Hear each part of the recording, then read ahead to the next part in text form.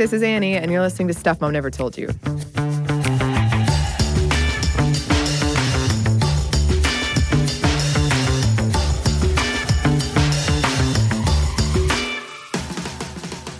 Well, it's just about Valentine's Day here in the United States, and that means heart-shaped boxes of chocolate everywhere you go. Especially now that you can't buy those sweetheart candies, although I'm always shocked people liked those anyway. I mean, other than just for, I guess, novelty of a candy that has a message on it. And along with all of these heart-shaped boxes of chocolate come the ads of women falling heads over heels for chocolate as if willpower goes out the window for women when chocolate gets introduced into any given situation. We become wolves. And I have to say, I love chocolate, but I don't really crave it too often. I have friends that do, though, especially when they're sad or on their period, both. And it got me to wondering if there is any truth to this stereotype. Luckily, we have a classic episode looking into just that. Enjoy. Welcome to Stuff Mom Never Told You from HowStuffWorks.com.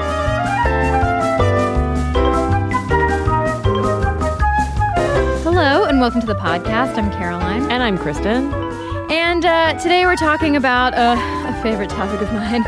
And I was preparing for the topic of chocolate last night, Kristen, by shoving chocolate Easter eggs one after another into my face. Because every year, my mother, I'm 30, my mother makes Easter baskets. She made one for Kristen as well, don't worry.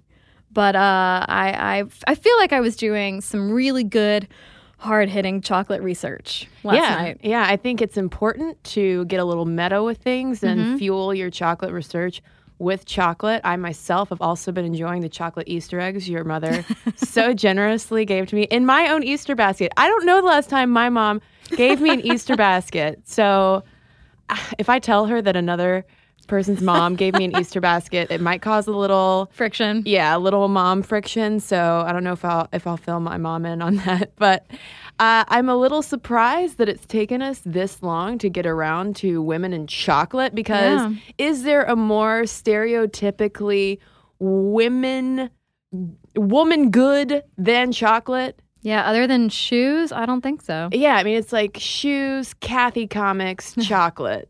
There we go. And the last two are basically one and the same. Exactly. So we got to talk about women in chocolate, because the question I wanted to know was, what's up with this stereotype that women are just these chocolate craving monsters who, according to commercials, also really want to have sex with chocolate? Interesting. Yeah, that I don't think that's been quite proven yet, that we do want to have sex with chocolate. Or that we would rather have chocolate than sex. Oh, Yeah. Interesting. Yeah. I would like to kick this off, though, with a quote from Kathleen Banks Nutter, who wrote an essay on sort of the history of women and chocolate in the book Edible Ideologies, Representing Food and Meaning. She wrote, "What food is more easily gendered and eroticized than chocolate?" So, ladies and gentlemen, you're in for quite a treat with this podcast. Yeah, I based on the amount of chocolate that I crave, if you were to tell me in this podcast, Kristen, that something in women's bodies, whether it's their brain or their uterus, is programming them to eat more chocolate, I'd be kind of prone to believe you, because I feel like I don't know too many dudes who are like super into chocolate, who have to have chocolate on hand. But I don't think that's what we're going to tell you. No, because also, Caroline, I'm going to go ahead and put it out there. I'm more of a salty tooth than a sweet tooth. If you were to offer me a bag of potato chips and a bag of chocolate chips, I would take the potato. The potato product. See, I have a weird thing that I would love to get rid of, which is that after every meal that, typically includes something savory, I have to have something chocolate to finish it off. Oh. Either that or I've got to shove a bunch of gum into my face so that I don't go after whatever's chocolate around me. I've been known to go through the office just lifting up people's bags. Do you have any? I need some. Well, this podcast, this is kind of especially for you, Caroline. It sounds like. It's sounding that way. So let's go over just a few chocolate statistics to get an idea of what we're dealing with. Because the thing is, when it comes to women and chocolate and our desires for it, it seems like a lot of it is perhaps cultural, because it's a lot more popular, for instance, in Europe than it is in Asia. So if we look just at the UK, 91% of women say that they eat it regularly, but at the same time, 87% of British men say that they fancy chocolate as well. So they're over there shoving Cadbury stuff into their faces. But it's not a massive gender gap there. No. Maybe women. Could it be that women are just made out to be crazy for chocolate more so than men? We'll find out, Caroline. But over in Germany, they're the ones eating the most chocolate. And can I blame them when they have things like Kinder Eggs? Kinder Eggs. Sally, speaking of my mother, Sally is a flight attendant. She flies to Germany. She smuggles back Kinder Eggs for me and has ever since I was a little kid. So I have all those little toys that you put together that are a severe choking hazard. Basically, your mom gives you the best candies, Caroline. My mom is the Easter Bunny. Oh, yeah. Sally. But moving away from Easter and looking just at Valentine's Day, Americans purchase more than 60 million pounds of chocolate for February 14th alone. And more than 75% of that chocolate will be given by men to women. So with that, you're starting to see what we'll talk about a lot more in terms of this gendered economy of chocolate buying and bestowing. And as far as cravings go, like the cravings I have on like a 10-minute by 10-minute basis throughout the day, women tend to report craving chocolate more than men do. But again, this is mainly focused on Western women.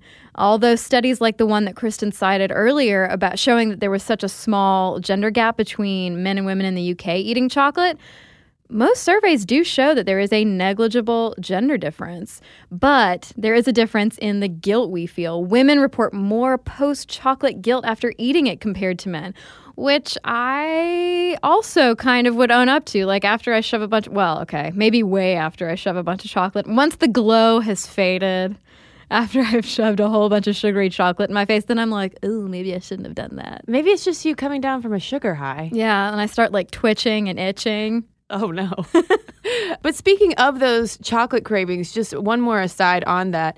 Looking at the Western women's chocolate cravings, you'll see a lot of reports that chocolate is the most widely craved food. But again, that's probably focused on Westerners, because if you look at a place like Egypt, for instance, there was a study finding that women and men both preferred savory and had more savory cravings because it was more related to their local cuisine. Right. And kind of along those same lines, I would argue, that makes sense that based on what you typically eat, you're going to crave certain things. And, I've noticed the more I eat chocolate, the more I crave it. And the less I eat chocolate, the less I crave it. Yeah, and the more I eat potatoes, the more I eat potato chips. Just raw. Kristen, it's so weird. She has this whole drawer full of potatoes, and she'll just rip one out like an apple and bite into it. My podcasting secret, carb loading. Constant carb loading.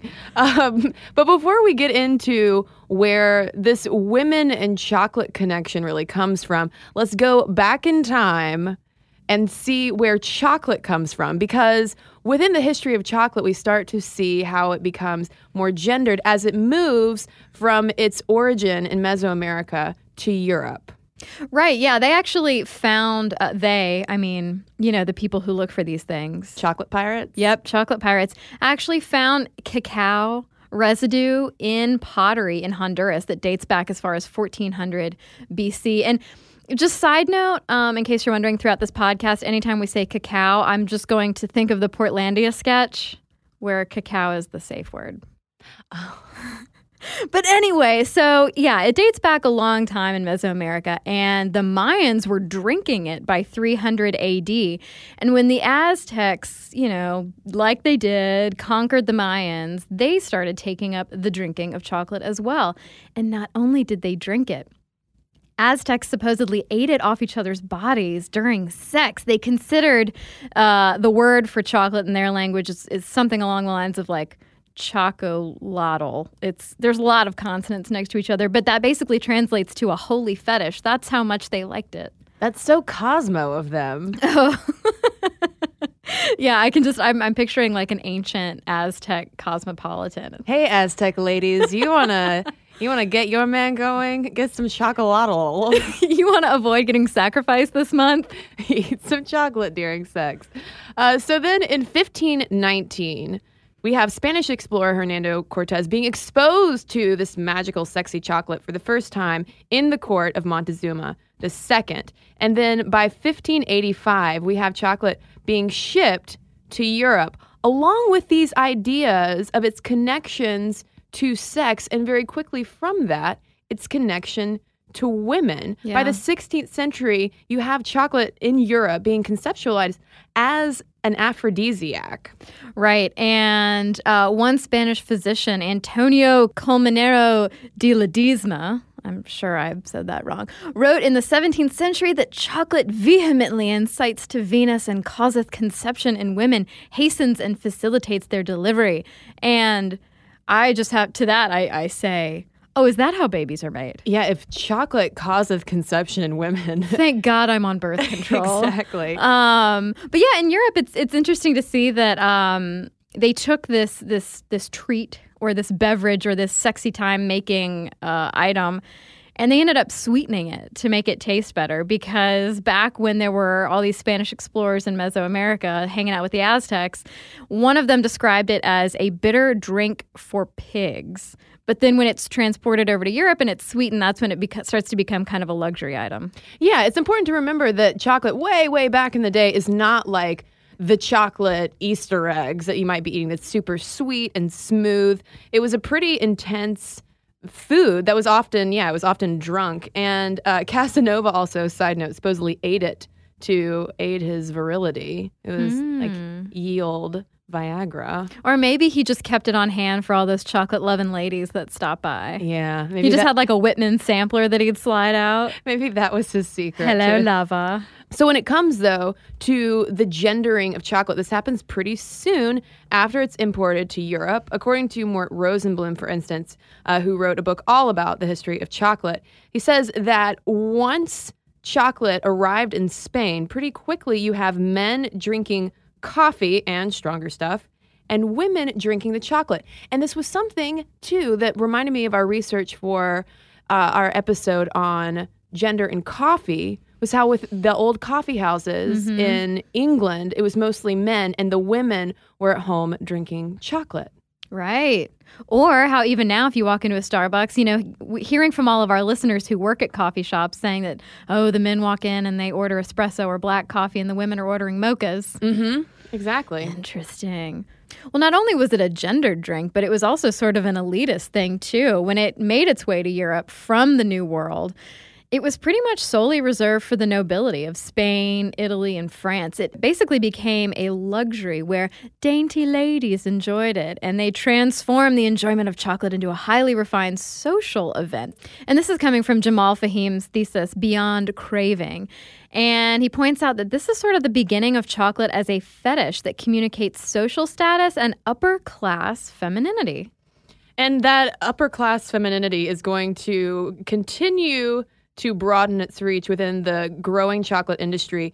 As you see in the 1800s, how chocolate is transformed from this grittier drink into the type of chocolate that we think of today. That's a smooth bar. It's really sweet. It's very tantalizing for our senses. And this happens through a number of innovations, starting in 1828 with a Dutch entrepreneur named Conrad Johannes van Houten, who figures out how to press those cacao beans to separate the dry cocoa from cocoa butter that makes chocolate less bitter and smoother.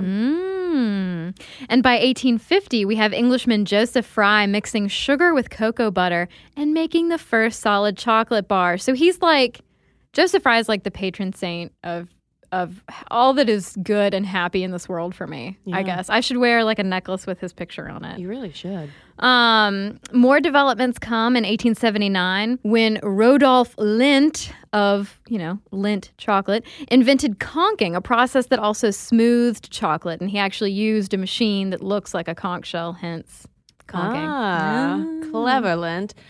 So because of all these innovations, by the early 1900s, you have guys like Henry Nestle, or would that be Henri Nestle, Milton Hershey, and others who are in the chocolate game. And so all of a sudden you have, at the beginning of the 20th century, this growing chocolate business. And what's interesting, too, as we were talking about the gender of it, if you look at the manufacturing of chocolate, all those chocolate bars that we're eating, a lot of times, especially in the earlier 20th century, it becomes gradually feminized as well. You have more and more women working in these factories. So not only are women becoming the target consumers of chocolate, they're also often the ones on the factory floors making the chocolate. So every day it was like Lucy and Ethel working the chocolate. Okay, great. I'll just keep that image in my head, as well as the Portlandia sketch. So my brain is at capacity.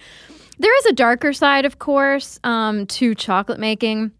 And this is something that still goes on today in some parts of the world where they grow cacao trees and make chocolate. And that is the fact that there are child labor issues that we struggle with, as well as environmental issues like rainforests being stripped, the soil being stripped of nutrients by planting these trees over and over again.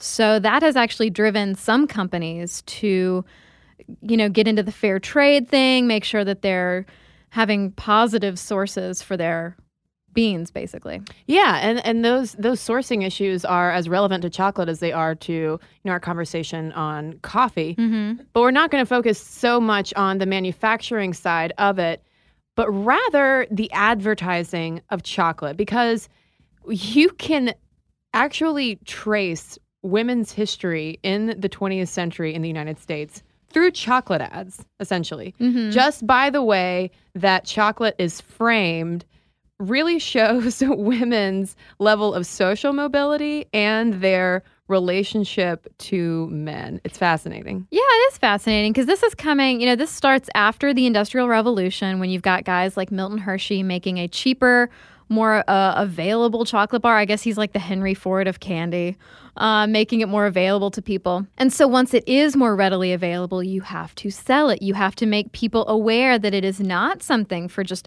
upper crust elite ladies, that it's for everyone. Yeah, and we already have these long-standing connotations of chocolate with sex and romance and luxury. And so what better thing to sell to dainty ladies? But in the Victorian era, depictions of women gorging on chocolate in the same way that we think of today, of just chocolate crazed women, that would not have been kosher. That would have totally violated the female norms of the time, because this was at the time too when women would not have been, you would not want to be seen like eating a lot of food. Like all you can eat buffets, not okay for Victorian women to indulge in.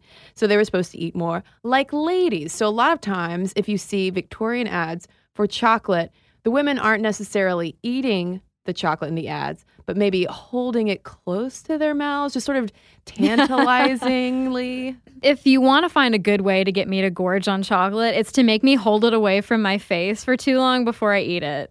And then it's just like Cookie Monster. It's just over. But yeah, you couldn't, with these proper Victorian ladies, you couldn't show them overindulging. You couldn't have them exhibiting any type of desire. Because again, chocolate being kind of an aphrodisiac, considered to be an aphrodisiac, tied in with wooing people and whatnot. If a woman is shown to not only gorge on it, but really want it and desire it, then whew, it's getting hot up in those Victorian homes. Yeah. But when you move into the progressive era, out of the Victorian era into the progressive era, you have the rise of the new woman. You have the suffrage movement taking place. You have women having a little bit more social mobility. They might be driving cars every now and then. What? Yeah. And the whole rituals of dating outside the home are starting to take shape. And so chocolate advertisers are thinking, okay, how are we going to advertise to this new woman? How are we going to frame chocolate as something that she needs in her life? Oh, dating, gentlemen callers. What better gift for this new woman than a box of chocolates? Right. It's kind of like when we talked about diamonds, how diamond advertising put it in men's heads that you're not a good husband, fiance, boyfriend, etc. if you don't present a diamond. And then that leads the woman to expect it and think, oh, well, you're not a good fiance if you didn't give me a diamond. It's kind of the same thing in this, smaller scale, less expensive. But it's kind of the same thing with chocolate. It's like, oh, well, he must not really like me. Yeah, exactly. And it's because they're courting female consumers, but ultimately courting men to buy the chocolate, saying, hey, what better gift for a gal than a box of chocolates, Johnny?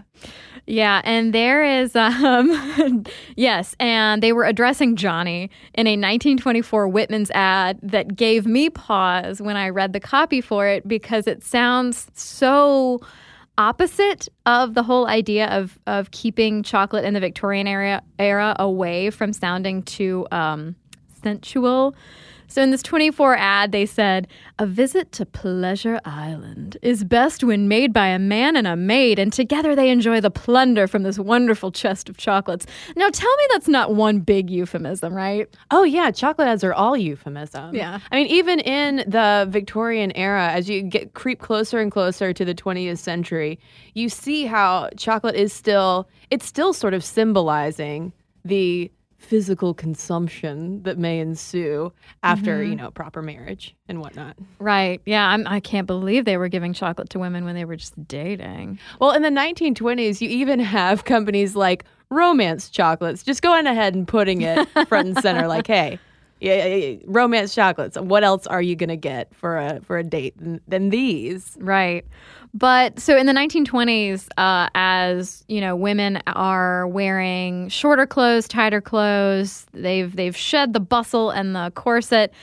Lucky Strike begins advising women to reach for a cigarette instead of chocolate to keep that figure slim to fit into all of your new garments. Yeah, this is around the time too when you start seeing alongside the suffrage movement, you also see the first big wave of a dieting push for women. And to me, this was really significant because I feel like today, even with all this overt chocolate advertising, there's always still that underpinning of guilt. And we're never, advertisers never let us forget that we have female figures that we're supposed to keep in shape. Right. And so in the late 1920s, when this Lucky Strike ad comes out, you have women having the right to vote, more freedom, theoretically than ever before. But also, too, this is a time when you're also seeing the first kind of dieting push for women as well. There's always this balance between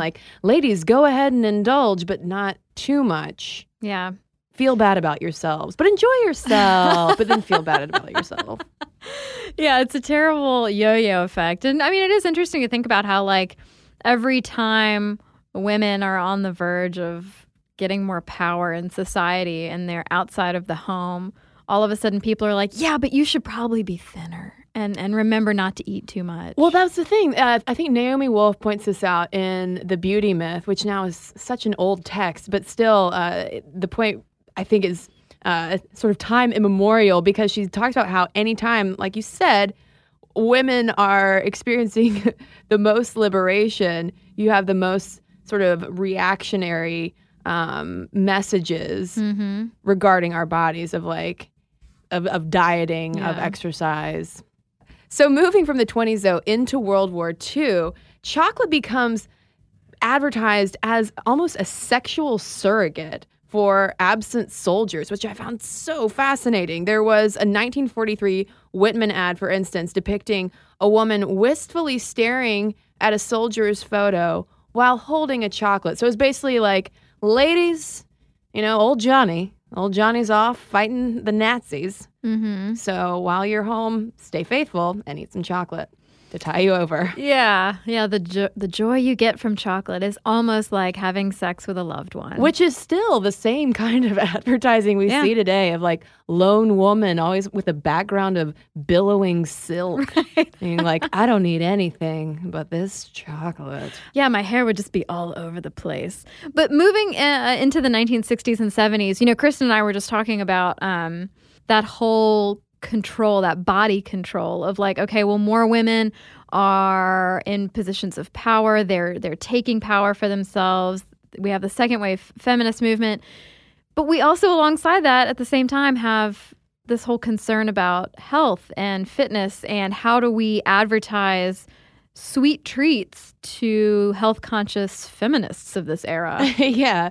So this is when you start to see the entrance of, and I hope this is not offensive to anyone's ears, but let's face it, they're masturbatory chocolate ads. Basically, instead of, you could replace a chocolate bonbon with a vibrator in a woman's hands in a lot of these ads, and it would be the exact same thing. You wouldn't even have to change the copy. Yeah. And you also see the re-entry, too, of chocolate being seen as this aphrodisiac. For instance, I got a kick out of this. In 1975, High Times, the weed culture magazine that we mentioned in our Women in Weed episode, had a cover story on chocolate as an aphrodisiac because you have the flow chart of smoking pot plus munchies equals chocolate, which then may or may not lead to groovy sex. Intimacy, true intimacy.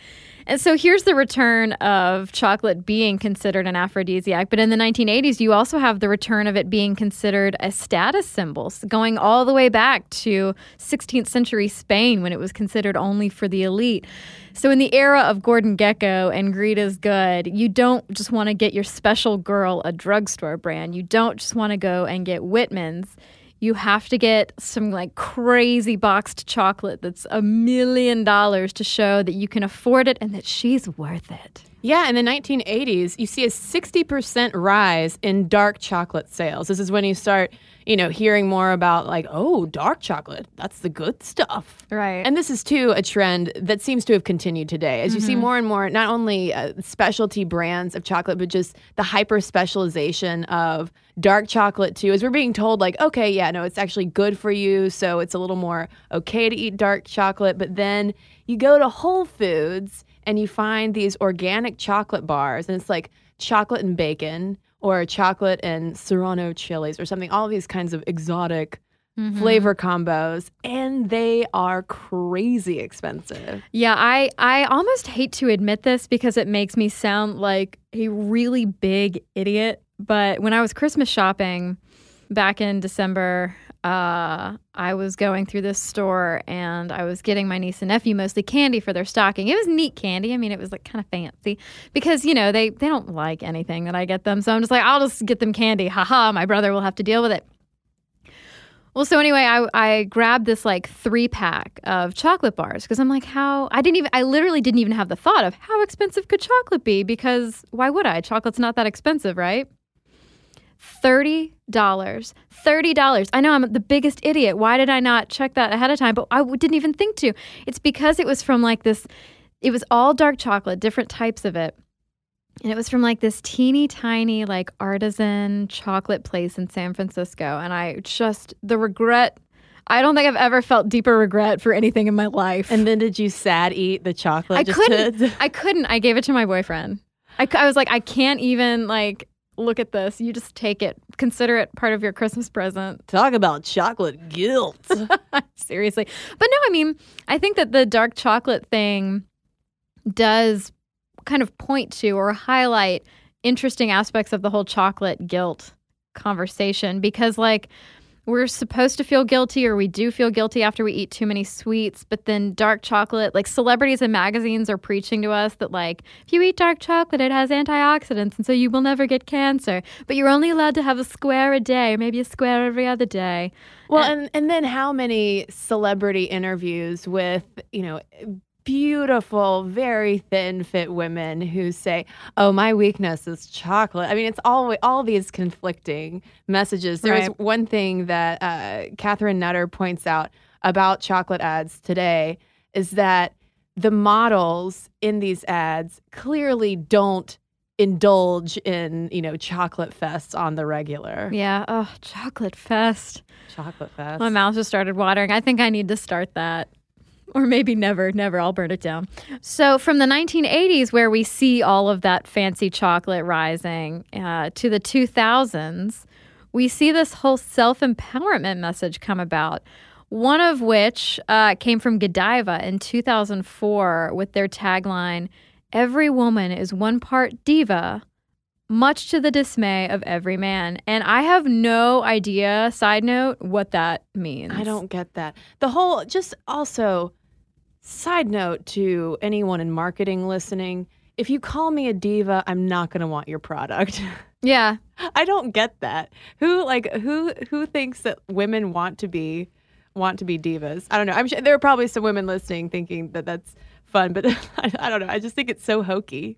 I think it is hokey, and I think when you have people like, I'm just trying to think of an example, somebody like Mariah Carey, or somebody who's like a stereotypically high demand, high maintenance celebrity calling themselves a diva, that makes me want to call myself that even less. Yeah. So, but then you're telling me that I am one if I eat your chocolate, and Godiva, which really is like the Grey Goose vodka of candy, like it's chocolate burn, Caroline. Yeah, well, chocolate burn, because you take something that's really kind of basic and just mark up the price. Just putting a fancy ribbon or some geese on it doesn't actually make it worth the price. Yeah, there was an article, I forget which one it was that we read, talking about how some chocolate experts, like sommeliers of chocolate, essentially tried Godiva, and they did not give it very high marks. No, what did they say? Like a box of sugar had been poured into candle wax or something? Something like that, or that it was very chalky.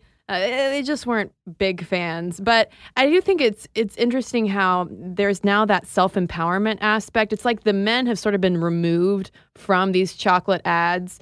So instead of the old dynamic of wooing men into buying chocolate to give to women, it's now Dove, for instance, telling us, oh, ladies, treat yourself. You go buy chocolate for yourself. Stay at home. Stay at home and read the inspirational messages that are on the inside of Dove wrappers. Right, and give yourself a gentle, hug, and then go eat some yogurt. But can we talk, though, more about this guilt issue with chocolate? Because this isn't something that came up in any of the papers, but what it sounded an awful lot like, the more we read about how chocolate is, basically is sold to women as sex. It's the one acceptable sexy vice that women can have according to society. And yet there's that guilt undergirding it of like, if you eat too much of it, then boys aren't going to like you because you'll have a chocolate belly. It's so weirdly slut-shamey. It's like a candy analog to slut-shaming, where it's like, well, ladies, if you do too much of that, then boys aren't going to like you. Am I making too big of a leap? No, I think it's absolutely parallel. I think there are some very weird, and there always have been, apparently, some very weird things going on with the way we look at chocolate and think about chocolate. And, we have the Aztecs and the Spanish to thank. But we'll actually get into some more ickiness behind chocolate advertising when we come back from a quick break.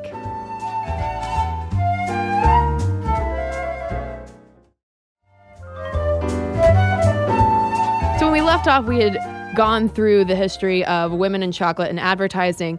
But one thing that we didn't mention as we were going through that 20th century timeline was that really the main target of chocolate ads, especially in the first half of the 20th century, were exclusively white women. And there are some issues of race and racism and chocolate that we would be remiss to not address as well, because you see, for instance, racial anxieties surrounding chocolate going all the way back to when it was first brought from the New World to Europe.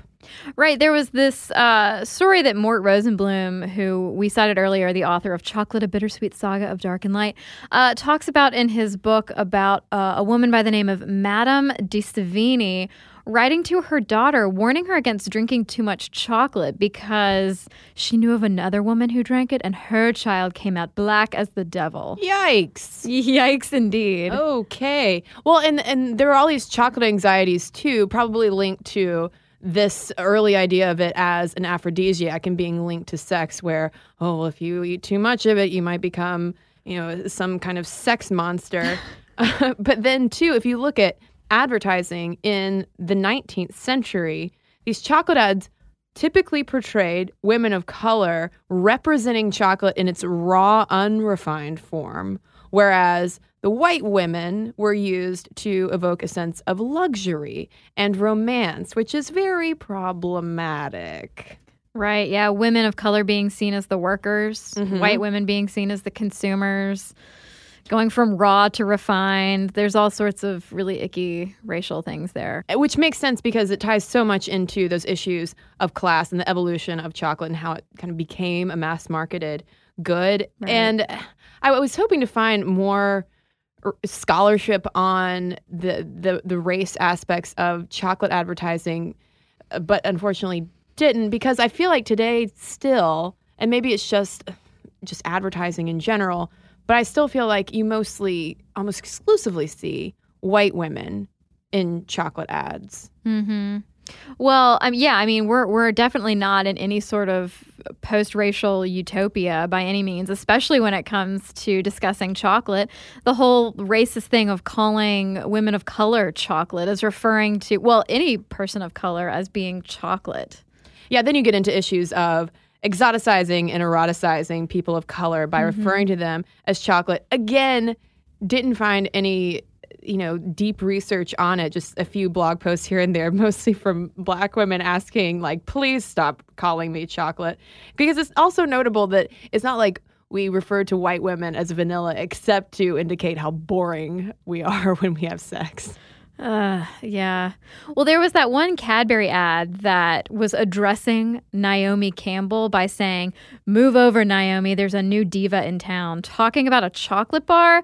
And so that's combining, we already had the diva conversation. That's combining like the worst of all chocolate ads. Yeah, and she did not appreciate it. She launched think so. an entire campaign to get them to take it down because, I mean, some people are saying, "Oh, well, it's not, it's not racist. It's not," but it's a little bit racist. Yeah. And then there is just the awkwardness of more recently, Ferrero launched an ad campaign in Germany for their white chocolate, and their like big commercial tagline was "Germany votes white." To which Germans were like, "Hey, yeah, no, you remember Nazis and that whole thing? Please don't do this." Yeah. Oh, there are some people in some marketing department somewhere who were laid off after that, I'm assuming. Well, what did you think? Did you see the Axe Dark Temptation ad where... I didn't. Okay, so what happens, I mean, it's an Axe body spray ad. So basically the premise of every single Axe body spray ad is that the guy puts it on and then he just becomes irresistible chick magnet, right, to use the worst phrase on the planet. So with the Dark Temptation ad, he puts on the body spray and it turns him into a chocolate man. And what do women love more than chocolate, Caroline? And so women start coming up to him and, eating away at his chocolate body. And then finally it's revealed that, oh, he's just a white guy under there.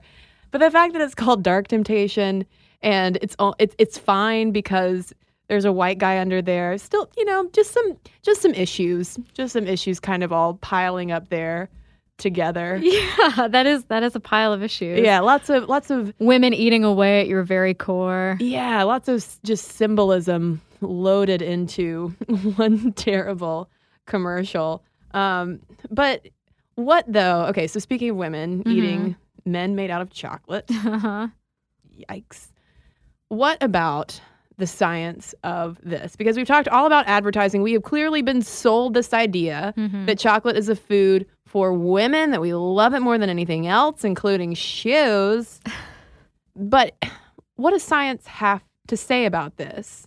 You would think, right, that science would have been like, ladies, every time you bite into a chocolate bar and you get obsessed with the idea of eating more chocolate and you feel addicted to it, it's because it's releasing all of these amazing things in your... It's not really that. They've found that there's not a huge, cause and effect chocolate serotonin link. It's probably more that chocolate is fatty and sugary and it tastes real good. Yeah, there have been a lot of studies actually looking at the psychopharmacological effects of chocolate, essentially how groups of chemicals such as cannabinoids in chocolate react in our brain and make us chocoholics, I guess. And the study results have kind of been mixed. They really haven't been able to pin down one specific chocolate craze chemical in there. So it's like, well, some people really like it, and I guess it's good. But there was this study called Chocolate and Cheese, their effects on mood, sort of looking at, okay, well, we know that it probably has something to do with the fat in chocolate. Right. So if we take a sweet and a savory like cheese and compare it, what happens? And their best conclusion was that it's probably the orosensory effect of eating chocolate. Essentially, we like how it smells, how it feels in our mouth, just all of the sensory sensations of eating chocolate. The look on your face right now, Caroline, I feel like you've been whisked away. I need to go find that Easter basket. You need to go to Pleasure Island from the 1924 Whitman's ad. I absolutely do. Speaking of health stuff, one thing that does get brought up in women's magazines a lot is, if you like chocolate, ladies, not only are you going to get fat, but you're going to break out. Yeah, what about that connection? Yeah, that's something that I've always been worried about because I had so many pimples when I was a young girl. And even now, I'm 30, right? Like, I shouldn't break out anymore, but I still do. Oh, adult acne totally exists. Hello. Hormones. Anyway, so researchers looked at whether chocolate actually does produce acne. And again, the results were kind of mixed. But they did find that among the people who did break out and experience acne, here's a little bit of what happened. So after people ate chocolate and then were exposed to the bacteria that caused acne, they found that the blood was shown to have more markers of inflammation than the people who had not eaten chocolate, but they're just not sure what component of chocolate actually caused that inflammation, whether it is the fat or whether it is the sugar. I mean, we know that sugar causes inflammation in the body, but they're not quite sure about the acne link. It seems like that's the story with everything regarding women and chocolate. Yeah. We're just not quite sure. Yeah. But here, have some chocolate in the meantime. Right. While we try to figure this out. Let's also talk about the stereotype of periods making women crave chocolate even more. Yeah, I'm gonna tell the truth here. I was a little dismayed to find out that there is no scientific link really supporting the hypothesis that you crave chocolate more around your period, because I swear, I don't know what it is in my brain, in the brain of Caroline Irvin, podcaster extraordinaire. I don't know what's going on, that like leading up to my period, I'm just like gorging on chocolate. And like as I'm stuffing the 15th candy bar in my face, I'm like, oh, okay, I see what's happening. But I wonder if it's just not so much the chocolate as maybe a connection between menstrual cycles and comfort food. And some scientists say that, chocolate contains minerals like magnesium and iron, which we may be deficient in around our periods, things like that. All I know is I just want it. And one of the reasons, though, why this period chocolate hypothesis has been debunked is because chocolate cravings don't diminish with menopause. If it was a period thing, right, then we would see a massive drop-off in women over 50 wanting chocolate, but that don't happen. Well, maybe it's a mood thing, because I know like when I'm sick or hungover or just generally not feeling good, I want comfort food. I want like fried chicken and mashed potatoes and soup and like, salty, mushy, amazing things that have really strong flavors. And so maybe chocolate just fits into that, like making you feel good. Well, speaking of making you feel good, the one thing that we do know about chocolate, specifically dark chocolate, is yes, the rumors are true. Dark chocolate does appear to have some health benefits. There was a study published linking it to lower rates of stroke, coronary heart disease, blood pressure, and other cardiovascular conditions. But in an interview with the New York Times about this study finding, one of the lead authors said, please don't get us wrong. This doesn't mean that you can eat all of the chocolate that you want. We're just saying it's a correlation. It's not a causation. Right. Yes. Antioxidants, yes. Gorging on chocolate until you throw up, No. pretty much destroys any of the positive effects of chocolate. Although I was thinking about studies exactly like this one when Sally also gave me a solid dark chocolate Easter bunny. But you know, No, don't try to comfort me. I don't care. I don't. I don't feel guilt. I mean, I do, but I don't. But see, that's good. That's great that you don't feel guilt. You shouldn't feel any guilt. If you want chocolate, eat the chocolate. I don't know. I'm so, yeah. I'm at the point of, I'm just tired of hearing about it. I'm tired of seeing those weird ads. I don't get it, you know? Yeah, I don't. It's the same things. Like, I'm surprised there's not more terrible chocolate stock photography. I mean, I know there is. But, you know, the way we see women laughing over salads, the same way we see women eating yogurt, like, chocolate is in that same ballpark as far as, like, women are so stupid. Look at what you're eating and how you're eating it. And, like, you're pinning all of your hopes and dreams on it. Whereas men are just told that they really want to grill meat. Yep. You want a hamburger? Have a hamburger. Sloppy Joes. Sloppy Joes, not Sloppy Janes. Nope. Huh. Well, Caroline, I think we've now pretty much exhausted all of our chocolate knowledge. And now it's time to hear from listeners. I want to know if there are guys out there who are also self-identified chocoholics. I want to know who the ladies are, like me, who could care less about a bag of M&Ms. Give me some Doritos, please. Or like any kind of chip. You get me. I'm saying savory rather than sweet. And anyone who, I don't know, what are your thoughts on chocolate? Let us know. momstuff@discovery.com is where you can email us. You can also tweet us at momstuffpodcast or send us a Facebook message. And we have a couple of messages to share with you right now.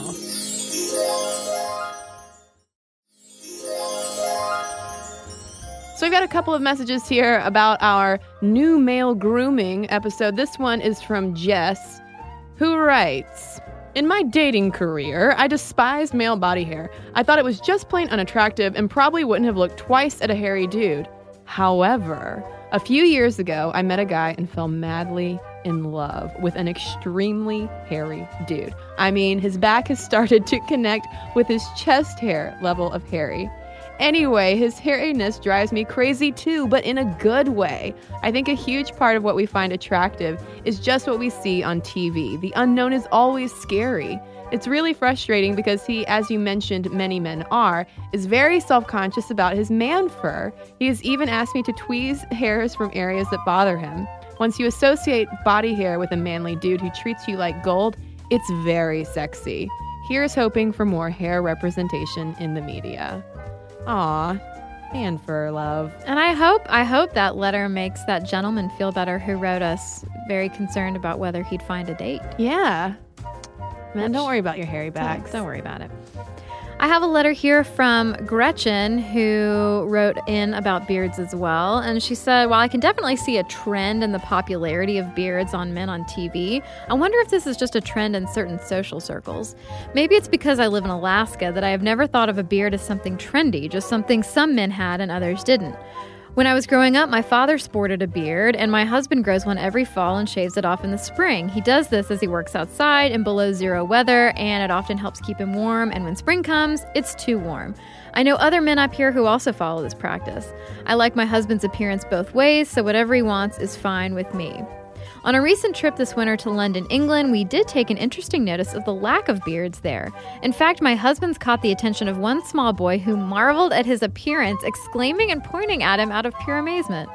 I also think if a man isn't well endowed in the facial hair department, what is wrong with being clean-shaven if that suits him better?" And then Gretchen has some more comforting words for our hairy men out there. She says, "On the topic of other body hair maintenance, personally, I like a guy with some chest hair and find the idea of waxing it or shaving it off because that is what women like silly. So fear not, men, some women dig it." So thanks, Gretchen. I'm sure a lot of listeners out there appreciate your viewpoint. And thanks to everybody who's written into us. momstuff@discovery.com is our email address. And if you want to find links to all of our social media, all of our podcast blogs, and videos, you should head on over to stuffmomnevertoldyou.com. For more on this and thousands of other topics, visit howstuffworks.com.